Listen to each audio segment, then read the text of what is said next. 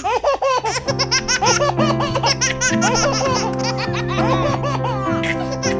is Jessica Martinez, and you're listening to the Pumping Podcast. Hey there, mamas. So today I'm chatting with Samantha Day. We both met on Instagram, and we've actually never met in person, but we ended up chatting so much that it feels as though we do know each other. So someday, hopefully, we'll actually be able to meet in person. Samantha Day is a mama who has found a passion in sleep. She has become a sleep consultant. And now I know some of you might be starting to roll your eyes because the conversation over sleep can be quite controversial. But hear us out. After going back to school and learning the science behind sleep, combined with the daily practicality of being a mom, Samantha has come up with 3 very easy steps that everybody can start to implement right away when it comes to sleep. Because let's be honest, everyone needs sleep. Moms, dads, and babies. We all need sleep. So enjoy the episode, and here's to happy days and rested nights. Well, I'm so excited that we get to chat, and it's so funny because we met on Instagram and now I feel like we talk all the time, and I've never even officially met you, but someday we're going to have to grab coffee and it'll feel like old friends. So before we go ahead and dive in, I want to just let everyone know that, well, you just recently started your own podcast called Happy Days, Rested Nights, right? I did, yes. So any new mama especially out there, but any mama really, should go ahead and check out her new podcast, Happy Days, Rested Nights. And I have definitely been listening, and it's just, you just have such a good voice too. So it's really nice and comforting, but there's tons of information there. Well, thank you. That's a huge compliment. I appreciate it. Yeah, I want it to fit a lot of different stages of parenting. So the goal is for it to be from pregnant moms all the way up to probably moms with like 8 to 10-year-olds and anywhere in between. Awesome. So for those who don't know, I'm speaking today with Samantha Day. She is the founder of Samantha Day Sleep Consulting, and you can find her on Instagram at Samantha Day Sleep Consulting, or also her website is samanthadayconsulting.com. But before we dive into really what you do and all of the sleep stuff, I just want to go back to you as a mom. So first of all, where are you joining us from today? I wish we were sitting in the same room, but I know. not yet. Someday. Someday we're going to have coffee and enjoy a nice, friendly conversation in person. But I am originally from the Chicagoland area, but my husband and I and our family relocated to Knoxville, Tennessee about 1.5 years ago. So that's where I am right now. Awesome. And so going back into the past, what was life like for you before you became a mom? So I put myself through school and I got a degree from Northern Illinois University as a behavior specialist. And I really, with that path, decided that I wanted to work with children with special needs, but especially children on the autism spectrum. I've always had a very big part of my heart that just was a calling for that. So that was my life. I love to dance. Those are my hobbies, as I did some country and ballroom dancing for a while. So that was when I wasn't working. And then when I was working, I was working with children with autism, which was always amazing and very challenging at the same time, but always very rewarding. And then my husband and I met and we were together for quite a while. He is a little bit older than I am and has 2 kids. Or had 2 kids prior to us being together. So when I met him, I really got to see him as a dad before, what he was like as a dad before he was even a father to our children, which was a cool perspective. And then kind of jumped into that stepmom role pretty quickly as well. So we've been together for almost 13 years now, married for 9, and we just had a normal married life with, kids occasionally when his kids would come and visit. And now, just curious about the autism spectrum and your passion for it, did you have anyone in your family or close to you that dealt with autism? Or No, I didn't. I moved out of my family's house when I was 18, out of my dad's house, and I moved in with actually a guy that I was dating, his mother's house, and lived there for a while. And I had to pay rent, and I had to get a real job, and I was putting myself through college, and you kind of just got to figure everything out. So the best job that I could find working with children, making the most amount of money, was at a school that was a therapeutic day school, and I was a little bit like, okay, I don't know what I'm doing here. This is children with special needs. I don't know can I handle this? It's a lot of what ifs. And on the first day, it was the hardest and the best day probably of my life prior to having kids, because you just realize this is not going to be easy, but this is exactly where I need to be.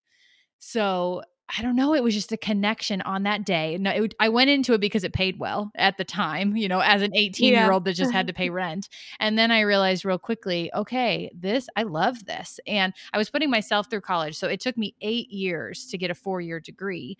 But in that time, I worked full time at this school and got so much experience. So then when I graduated, it was a lot easier to get a job with that amount of experience. So it was a long path, but it was a helpful path, and I wouldn't change it. Cool. And so you kind of jumped into the role of stepmama for a little while, but then who made you a mama? You Yeah. individually, who made Yeah. you a mama? So when, right after we were married, we moved to Texas. So we lived there for a little while. And while we were living there, we decided we wanted to start our family together. So we ended up having a baby boy first, and his name is Caden. He's almost 7 years old, which is crazy to me. Does the mamas that are sitting pumping right now listening to this podcast are thinking 7 sounds forever away? It really is not. Just blink, it'll happen. Yeah. Um, It zooms by, I'm sure. it sure does. So he's almost 7, and then I have a daughter who is just turned 5. And so you don't have to go into all the detail, or you can, it's up to you, but what was pregnancy like and your birthing experience like with both of them? Yeah. So with my son, I would say I had very good pregnancies. So I am thankful for that. I enjoyed my pregnancies, and they were pretty uneventful in general. But I would say with my son, around the 32, 33 week mark, I knew something felt weird, and I didn't know what it was because it was my first pregnancy, but I just knew that something wasn't quite right. Hmm. So I went in and I was like, okay, he feels weird. Everyone says that as you get further and further along in your pregnancy, you feel them get lower and lower. And I'm just feeling him get higher and higher, like into my rib cage. And they just kept saying, oh no, it's just his feet. He's kicking into your ribs. And I'm like, no, something else is going on. So the doctor came and felt around, and she was like, okay, we're going to do an ultrasound. So we did. And it turned out that he was, not the correct. He was not head down. He was definitely head up. Ah, And he also was doing a toe touch. So, babies come out and their legs are in that like newborn, position. right. He was full out folded in half. And it was very, very Oh my strange because gosh. that's the way his muscles grew. I mean, he was healthy and there was no worry about that. But some people will go ahead and try to deliver normally if they're breech, if they're not the correct position. But she Yeah. told me, yep, not going to happen. The way that he is in this toe touch position, he's not going to come out that way. So we knew we had to have a C-section, which was, the stigma around that. And we're going to talk about stigma in a little bit with sleep, Yeah. but the stigma around that is big. There's so many people that have opinions about natural birth versus, a medicated birth versus a C-section. And so in my head, you have your plan, you know what you want it to be like.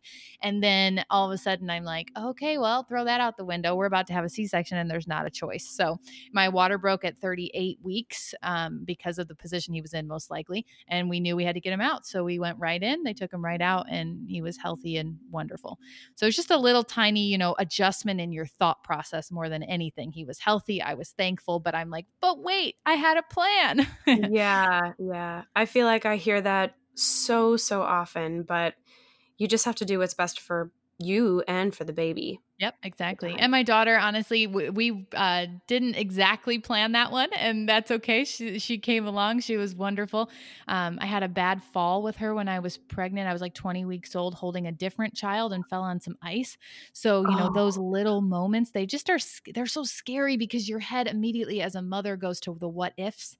And, yeah. so of course we checked all that out, and thankfully she was totally fine. And, got to figure out if she was a boy or a girl on that visit. And so all was fine. We had great pregnancies, and she came along and adjusted to life with 2, but it was a good journey.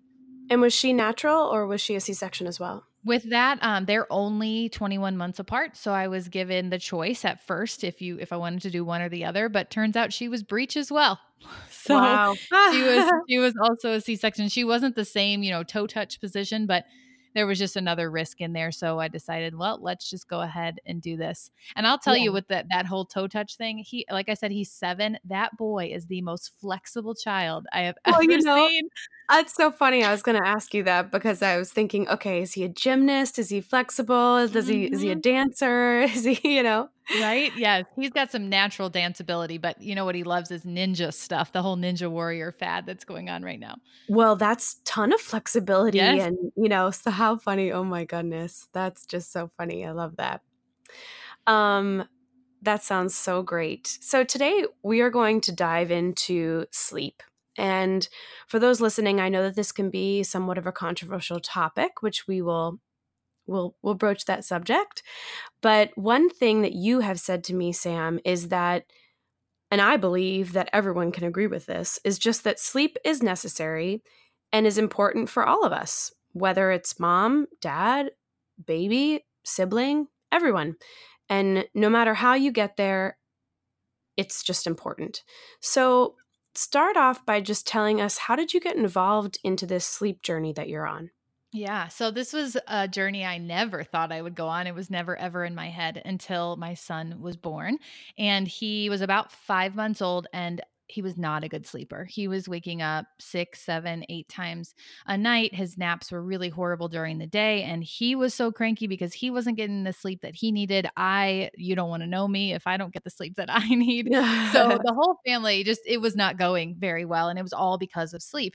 And there came a day where I said, okay, something has to change. But you read all the books, all the articles, you see all the information, and it all contradicts each other and becomes even more confusing. And it's often that contradiction comes from the difference in quote unquote opinion and how things should happen and how you should get to sleep, which obviously we'll talk about more.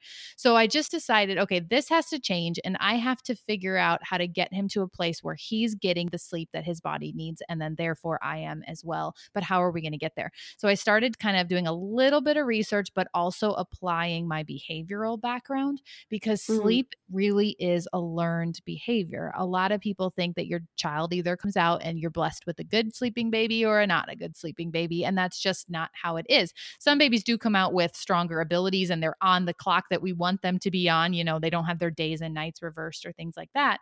But ultimately, it is a learned and guided thing to be able to reach that solid sleep that we're all wanting our children and for us to get. So I applied some of those behavioral background techniques and just kind of knowing how behavior works. And I started implementing them. And within a couple of nights, without a ton of tears, he was sleeping really, really well. And so a bunch of my friends that had babies at the time, and they said, well, what are you doing? Help me. And so I just decided to help them and it worked. And their babies started sleeping better and they told their friends, and it just became kind of a snowball effect. hmm. And it after probably 50, 60 families of, their babies sleeping really well, my husband, I think, was the one that approached me and said, hey, this is something you love to do. And I had planned on being a stay-at-home mom for 5 to 6 years or so till they were in kindergarten. I had stopped working and stopped teaching at the time. And so I was at home and I was enjoying it. And then I realized that passion I felt when I was able to help people again. And I think that's just my overall thing is like, I kind of have that need in my personality to help. And I was doing that when I worked with children with autism and I was doing that as a mom, but this passion kind of ignited that again. So I again planned on being at home like crazy, but then realized how much I loved this and did some research and figured out that this was a thing that people could go back to school and get certified as a sleep consultant. So I did. I went back to school. I got that additional certification based on what the degree I already had. I just needed a little bit more. So got certified. And I really, again, wanted this to be helping one family here and one family there. And thankfully, it has really, really grown. And I've worked with thousands of families now, reaching, happy day and a rested night, like the name of my podcast. And so when you go back to school for something and get certified as a consultant in sleep, since there are so many controversies over what approaches to take, my mind wonders, well, what the heck do you learn then? Yeah. And how do you learn all the different ways and just how to approach them? Or what do they take you through? So, in the actual course, the biggest thing you're learning is science. You're focusing on the facts. Why I do our see. bodies sleep? how do we sleep, circadian rhythms and sleep cycles, and when our bodies need to sleep, and how long we can be awake before we start to reach an overtired level. All of these things that really hold an important role. And I think that's why so many families I've worked with have had such great success is we're not going, okay, well, do you like cry it out or do you not? Because so many people Yeah. think that in order to reach sleep, you either have to let your child cry or you don't, and then they're going to be up forever. And it's not black or white. What we do is we look at the foundation and we say, what is off? Why is your child waking up so many times throughout the night? And as an example, it could be, well, they're not napping at the proper time during the day, and that's raising their cortisol levels, which is a stress hormone, and that's connecting to their overnight waking. And that's just an example, but that's one thing where I could say, let's look at the foundation and what's truly going on, whether we're not even talking about tears yet or the approach yet, but the how and why and the foundation is the most important part. So that's kind of what you learn in the course or in the classes. And it's taught by doctors and nurses and people like that that really know a lot about sleep, the course that I took. Interesting. And so, what are some things that you found with your son, and then I'm sure that you applied them with your daughter, that helped? Yeah. So, number one, making sure that the timing of sleep is correct is one of the most powerful things that you can do. So, if mamas that are listening right now are like, oh my gosh, I'm struggling with this too, again, don't even think about the how yet, but think about when. When is your child sleeping based on their current age? And there really is kind of a roadmap of if your child is this old, this is about how long they can be awake before their body hits an overtired level. And if we avoid that overtired level, it's going to be easier to fall asleep and easier to stay asleep. So the number one thing I always look at from the time my children and any other child that I work with is born is how old are they and when is sleep taking place? Like how many naps, what time is bedtime, all of those types of things. So that's the first thing that we would look at. And then, of course, you're going to look at your response to them, but that's when the behavioral aspect comes in. So, no matter how you choose to respond to your little one, whether it's super gentle or kind of middle of the road, or whether you are a cry it out, parenting style, no matter how you respond, we need to do so consistently. It might take a little bit longer, one method versus another, but it's the inconsistent response behaviorally that causes so much confusion. So let's say we have a 6-month-old who's waking up 3 times overnight and we're trying to get them to go back to sleep. And one time we just say, okay, I'm going to leave them in there for a little while and then I'm going to go check on them if it takes too long and they're still awake. And then the next time we say, oh my gosh, okay, I'm just going to go in and feed them. And then the next time we check in on them a couple times and that doesn't work. So we just bring them in the bed with us, right? This Right. inconsistency in response from usually about 3 months and up, they are so aware cognitively of kind of an if then factor, just understanding if this happens, then this happens, and what our response to them is. So no matter what method you choose, if you have a goal of sleep, which we all should, and age appropriate sleep, then we can figure out how you're going to respond and do so very, very consistently. And at first, they're not going to love your new response, no matter how gentle it is, because it's different. But if you can do so and continue implementing it very, very consistently and responding to them consistently, they're going to find comfort in knowing exactly how you're going to respond. So we want to look at the science to make sure they're not overtired. And then we want to choose a way of responding to them and be very, very consistent. So behaviorally, they understand what you're trying to do. And real quick, when I say behavior, I don't mean good behavior or bad behavior. I mean behavior, human behavior. How are we responding? What is our interaction like? Right, right. I just find all of this stuff so fascinating. So, when we were messaging back and forth for a little bit on Instagram and in talks of having you on the podcast, I brought up that I was honest with you and I said, I'm a little nervous about talking to you about sleep because so many moms that I hear about, it's just this big controversy. And everyone, I've even had moms that say, "Oh, I don't know if I would talk to a sleep consultant about this or that or whatever." You just kind of opened up and your passion about this just exploded and you said, "I'm sure you can just see that I'm really, passionate about this and I don't know why that there is this controversy, but I'm trying to solve it the best way as possible." Yep. So, first of all, can you just speak to, because there might be people listening now that are like, okay, well, that seems great for you, but XYZ, or but, Yep. LMNOP. So why is this such a controversial topic? And what can we do to change that stigma Yeah. around it? So my blood pressure starts to rise when I talk about this. So bear with me. You will hear my passion for sure. But here is the thing. I would say the why is this such a controversial topic is two things. Number one, social media. So we kind of there's so many different articles and blogs and stances out there, right? In politics, in religion, and anything. Everybody nowadays with social media wants to choose a platform, choose what they want to support, right? And it's almost always kind of an all or nothing type of thing. So parents, moms, we have our babies and then we feel like we have to choose. Do I like cry it out or not? Am I going to be okay with sleep training or not? Would I ever talk to a sleep consultant or not? Right. And so that's kind of the biggest thing Yeah. is social media puts a really bad rap on it for sure. Another thing, though, that social media does is it puts so much false information out there that scares us because we're moms and we love our babies and we don't ever want to make them feel neglected or, X, Y, or Z, all the things that they tell you for people who are completely against teaching sleep, which, by the way, I don't actually like to call it sleep training. I like to call it teaching sleep because we're not training a dog.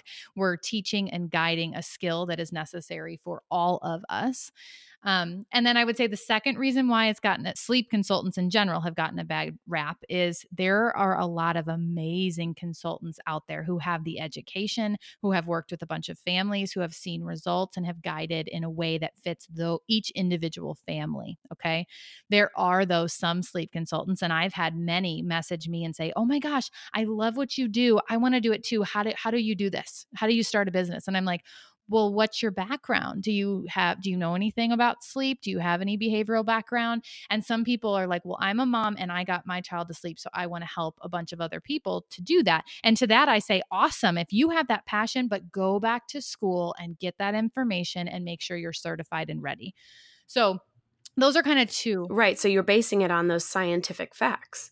Exactly. And not just saying, well, this is what worked for my child, and so on. So there's even a couple out there that don't have children, which again, no judgment at all, but it is something that you kind of do want to figure out, the differences between kids and you kind of have been there and done it. Well, and I think the biggest thing too is like, even when I wanted to start this podcast and I brought up just the idea of starting this podcast to some friends, and one thing that they mainly said is, just remember that everyone's method of doing anything mom, dad, parenting related is so individual because every child is different, every parent is different, every Yep. situation is different. And so that's why I thought, I have no background on being a mom, so I'm not going to speak to any of this. I just want to hear from all of you moms what your experience has been. And once again, this is that person's experience. Now, with you, Exactly. with your education, you've been able to come at it from a scientific point of view, which people could find helpful. But once again, what you recommend for some people may work or it may not. And if at that point, I would imagine that you would kind of go back to the drawing board then and say, okay, well, now with your child in this situation, I would adjust it this way or that way. Is that correct? So what I always look at families individually for sure because every single family is different and every single child is different. So yes, you have to look at it individually. It's not black or white. But what I do is I like to start with my one-on-one clients at just a 15-minute call, and in that call, I ask them every single question that I could possibly ask them as far as the science of their, what's going on, when are they getting sleep, what are the sleep hurdles that you're seeing right now, behaviorally, what are you seeing, what are they getting nutrition wise, when are they eating. We go over all of these things, but in that moment I typically get a very good idea of that individual family's parenting style as well. So I find out about the child, I also find out about the parent, what they're comfortable with, what they're not comfortable with, because if I guide them down a path that they're not comfortable with, it's not going to work. So that's not a plan, that's not a good plan for me or for them, Right, right? right. So I need to find a method that's going to work for that child and going to be something that family that the parents are going to be comfortable with so that they can implement whatever method it is consistently. And that's the biggest thing. Because, like I said, consistency is key. But I think the reason why I'll tell you that, and this is kind of vulnerable putting this out there, but I've worked with thousands of families, like I said, and I've only had three who have reached out and said that didn't work for our family. And in all three cases, they didn't follow the plan with consistency. Yeah. And the reason I say that and give those numbers out there is because it is the facts, it is science. And when we look at it, number one, in a way that fits their family, and number two, in a way that fits their kiddo, and then number three, that follows the science of how our bodies work. I don't have a magical method. I have a guidance method that works because I'm addressing all three areas, if that makes sense. Absolutely. Yeah. The cry it out, the whole controversy around cry it out, what I like to do is say this: put aside. Don't even let those three words come out of your mouth at first. Okay. But let's all try to find a common ground.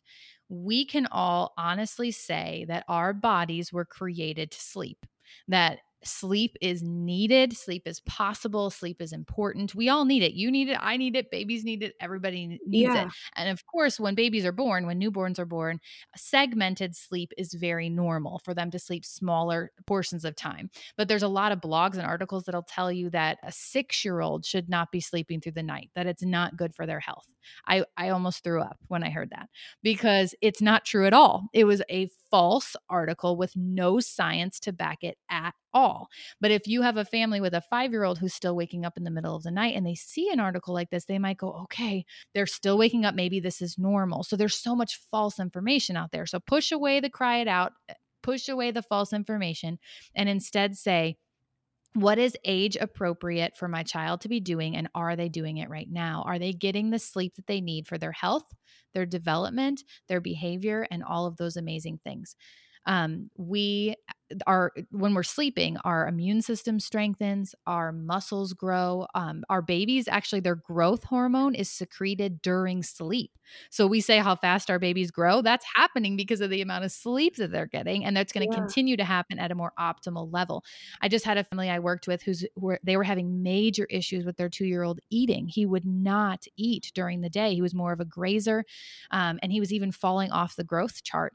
And within, I think it was 4 or 5 days, he's now sleeping through the night. And it's been 2 weeks and he's eating full meals and has gained 2 pounds in 2 weeks. Wow. How cool. So I know. So that's just an example of, I'm not talking about how we're getting there yet. I'm talking about the fact that every single person listening can say, yes, we need sleep as humans, and it affects so many aspects of our life. Humans can go longer without food and water than we can without sleep. If you looked at like we did not have food, we did not have water, you would fall asleep and wake up and still be hungry and still need water because Yeah. your body needs sleep. There's probably so many, but what is usually the number one concern you hear from parents regarding sleep? Well, I think that parents realize how quickly they feel exhausted and how quickly they feel like they can't function because they are so tired and they have had to be up so many times throughout the night. They're exhausted as parents. And, I get up in the morning and I've got 5 cups of coffee in me and it's still not working. And what we quickly realize is, yes, you are definitely so tired and you need this sleep. But imagine what's happening in this little one too, to not be getting that sleep that they need. And a lot of families know that when they call, they know their babies need sleep or their toddlers need sleep and they're ready to fix that. But I think so often it's the realization of how like you feel like a zombie to make you go, oh my gosh, well, if I feel that way, they feel that way as well. Often just a desperation, and realizing that, okay, I need help. And some families just aren't okay with reaching out for help, but it's okay to reach out for help. Just make sure you're reaching out to somebody who is knowledgeable and ready to find a way that fits your family. And at what point do you know what is not enough? Like, when I think of moms, new moms, I think, no sleep. Yeah, that's New mom, no I sleep. It know. goes hand in It's hand. so sad though, because that's a misconception. In the beginning, yes, we're going to have segmented sleep. As of about the 4-month mark, we can really start to say, this is how much sleep your child needs based on their individual age. So I have, for example, have a chart that says we're looking for 11 to 12 hours of sleep overnight. And that might involve a wake up still for a feed, but we're still looking for a solid 11 to 12 hours. We're looking for 3 to 4 naps a day. We're looking for only being awake for about 2 to 2.5 hours in between their sleep sessions. So from like wake up to nap and then between their naps and last nap to bedtime. That's pretty much the longest that about a 4-month old can be awake, is about 2 to 2.5 hours without their body starting to overproduce that stress hormone called cortisol that we talked about. But fast forward, if we're talking about, let's say, a 2-year-old, we're still looking for 11 to 12 hours of solid sleep overnight, hopefully without any wake ups at 2 years old. But now we're looking for one nap a day, of about, an hour and a half to 3 hours or so, depending on the child. And we want about 5 to 6 hours of being awake before that nap takes place. So there really is a science. There are tons of research that's been done about what happens when they've been awake for too long or even for too little of an amount of time as well. So it really depends on their age. 'Cause you can even see, as most babies that I've babysat, you know, it's just involuntary. Their eyes just start to go, they could be playing like crazy, but they Yep. just, they start to get Well, tired. and that brings me to one point real quick too is, there's so many of those cute pictures that we've all seen of our kids that like fell asleep in the high chair while they were eating or like on the floor in their bouncer or whatever. We've all seen those Yeah, pictures. And yeah. yes, they are funny and they're cute and they're a good memory. But if that's something that's happening all the time, then for sure we're saying they are in an overtired level. A very well rested child shouldn't be falling asleep every time that they get into their high chair or anything like that. And then it's just kind of saying when we see those sleepy cues, rubbing their eyes or falling asleep on the floor, obviously is a huge sleepy cue, then we're almost always already in an overtired level. So we can address that before we get to that point. Sometimes when we're laying our kid down at the proper time, we kind of want them to look wide awake and ready to go, and they're not, their Mm. body's ready to fall asleep. But if we're already in this cranky, oh my gosh, they're so tired level, chances are that cortisol is already up a little bit. And when they do fall asleep, it's going to be harder to fall asleep and harder to stay asleep. And that's often when we get these long bouts of crying that nobody wants. It's because they're already overtired. So if we find them at the right level of tired, that perfect window, it's so much easier to fall asleep without these long bits of crying that nobody wants. So now that brings me to a question because in talking about naps, so the ignorant person who doesn't have a child, I have been with people before who are very adamant that, okay, it's almost their nap time. We have to get back to this place, this location. They have to sleep, blah, blah, blah. And I've actually had conversations before where I've thought, well, if it's their nap time, can't they just sleep in the crib or sleep in a stroller or sleep in, this other room and this and that? So would you say that it needs to also have that consistency of location, or is it more so just the timing? So, if you are out with your friends or if you are out at the park, is it okay that, oh, it's their time for nap, so we lay them down in the stroller and that's sufficient, or do you have to make it back home? Super good question. I actually love this topic. So it depends on the age. Prior to about 4 months old, our babies are able to fall asleep and stay asleep and still reach a restorative level of sleep when it's stimulating around them. So when it's light and it's bright and there's people talking, most babies under 4 months do a better job of falling asleep and staying asleep in that type of environment.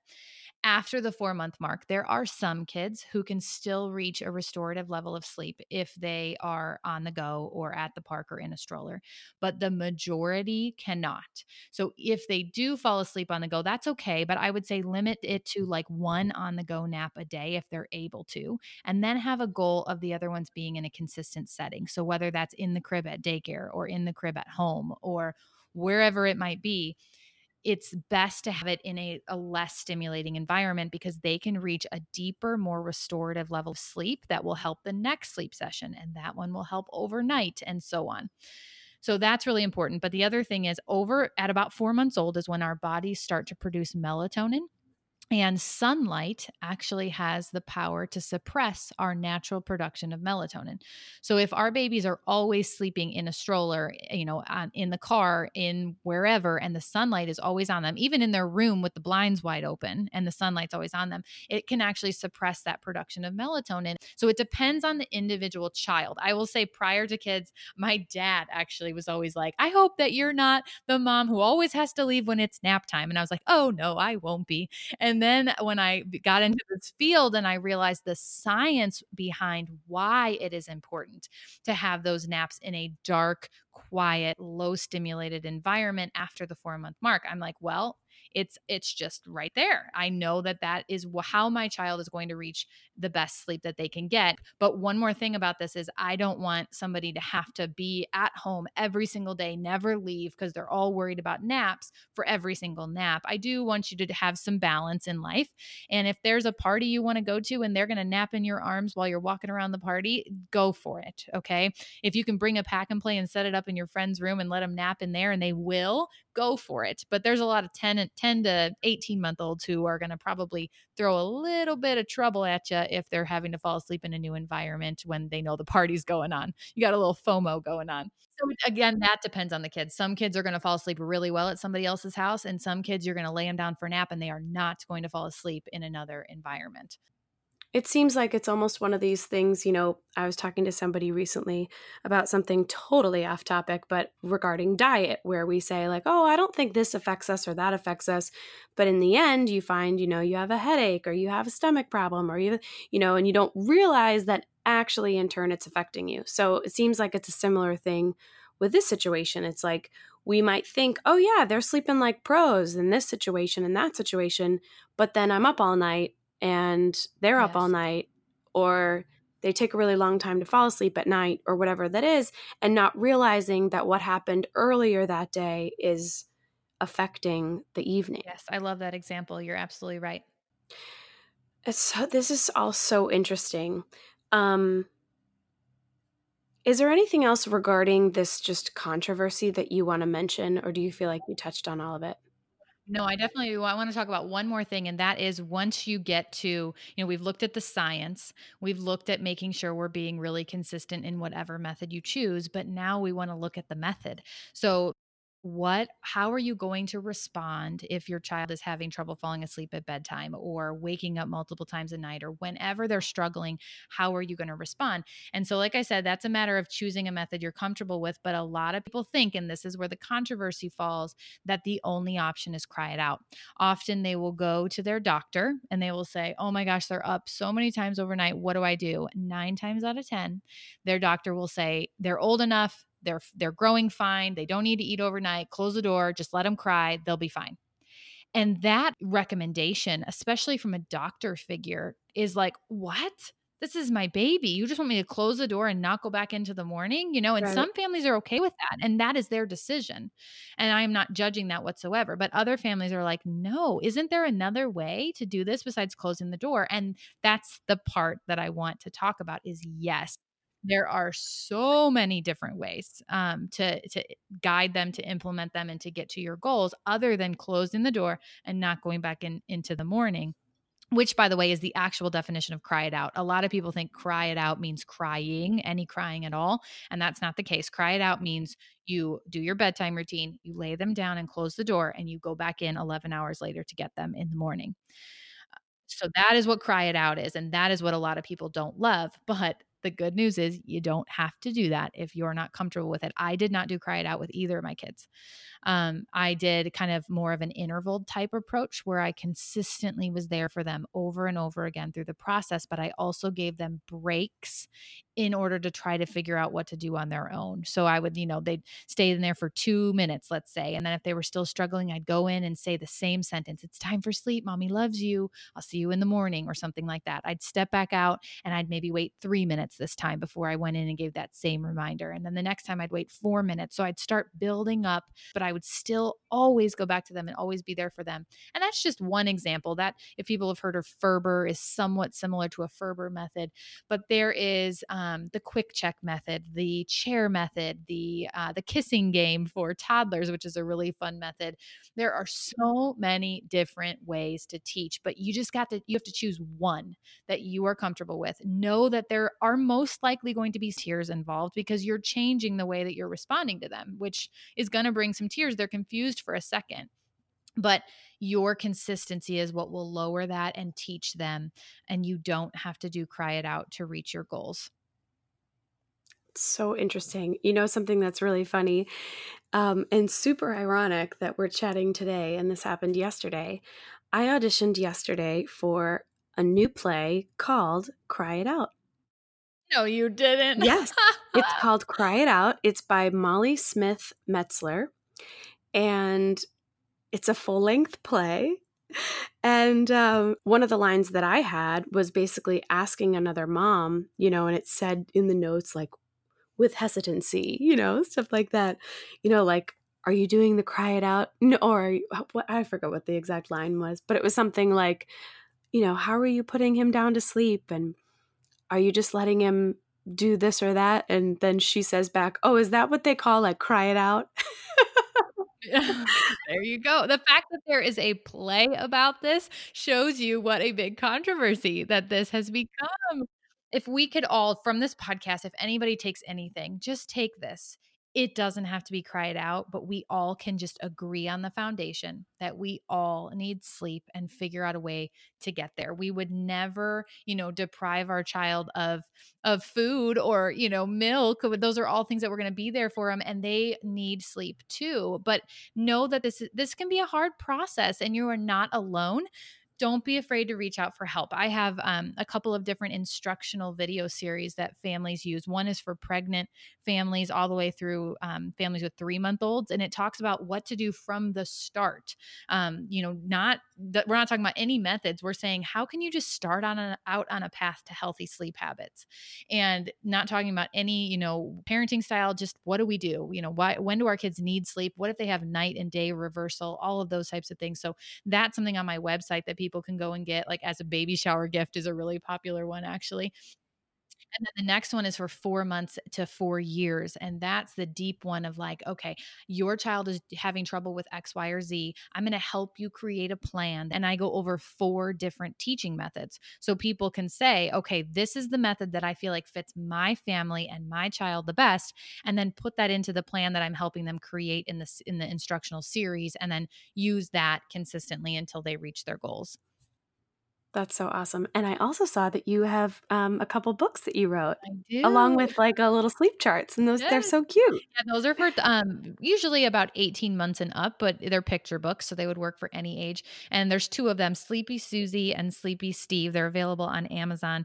Maybe you can put a link in the show notes, but Yeah, I will. they are little books, a boy and girl version that model healthy sleep habits. And that I'm amazed every day at some of the books that I find about sleep. For example, we went to the library the other day, my kids and I, and my daughter grabbed a book and said, "Look, mommy, this one's got a crib on it. It's about sleep."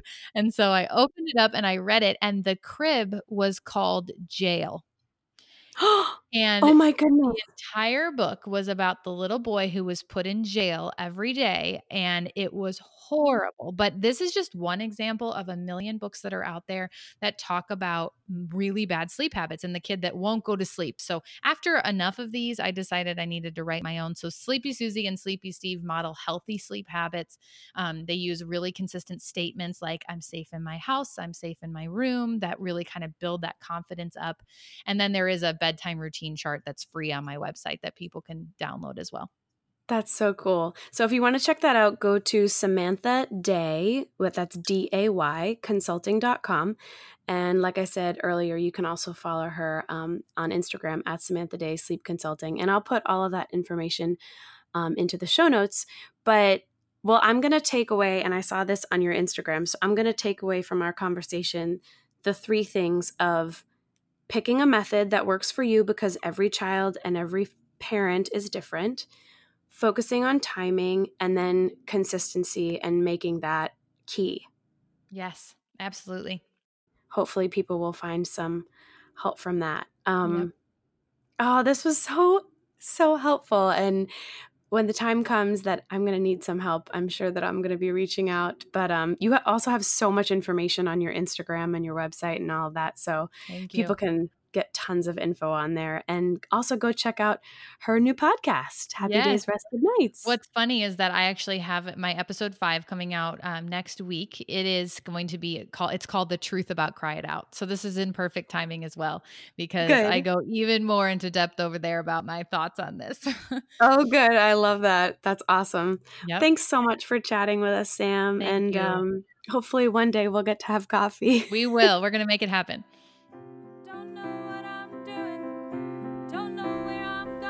The Pumping Podcast is a podcast for moms and by moms, and I am your host. I'm not yet a mama. I'm a mama in training. If you're enjoying what you hear, please take a minute on iTunes to subscribe, rate, and review so more mamas out there can find us and listen along while they're pumping or breastfeeding. If you'd like to be a guest and share your story, email me at thepumpingpodcast@gmail.com. You can also email me if you have any questions for any of my guests, and I will reach out, get those answers, and relay them to you in a follow-up episode. A big thank you to my friends Ashley and Kelly for the use of their baby's laughter, and my dear friend Erin Adams for writing my gorgeous theme song. You can follow along on Instagram at The Pumping Podcast, and go ahead and share the podcast with a mama you know. Until next time, keep on pumping.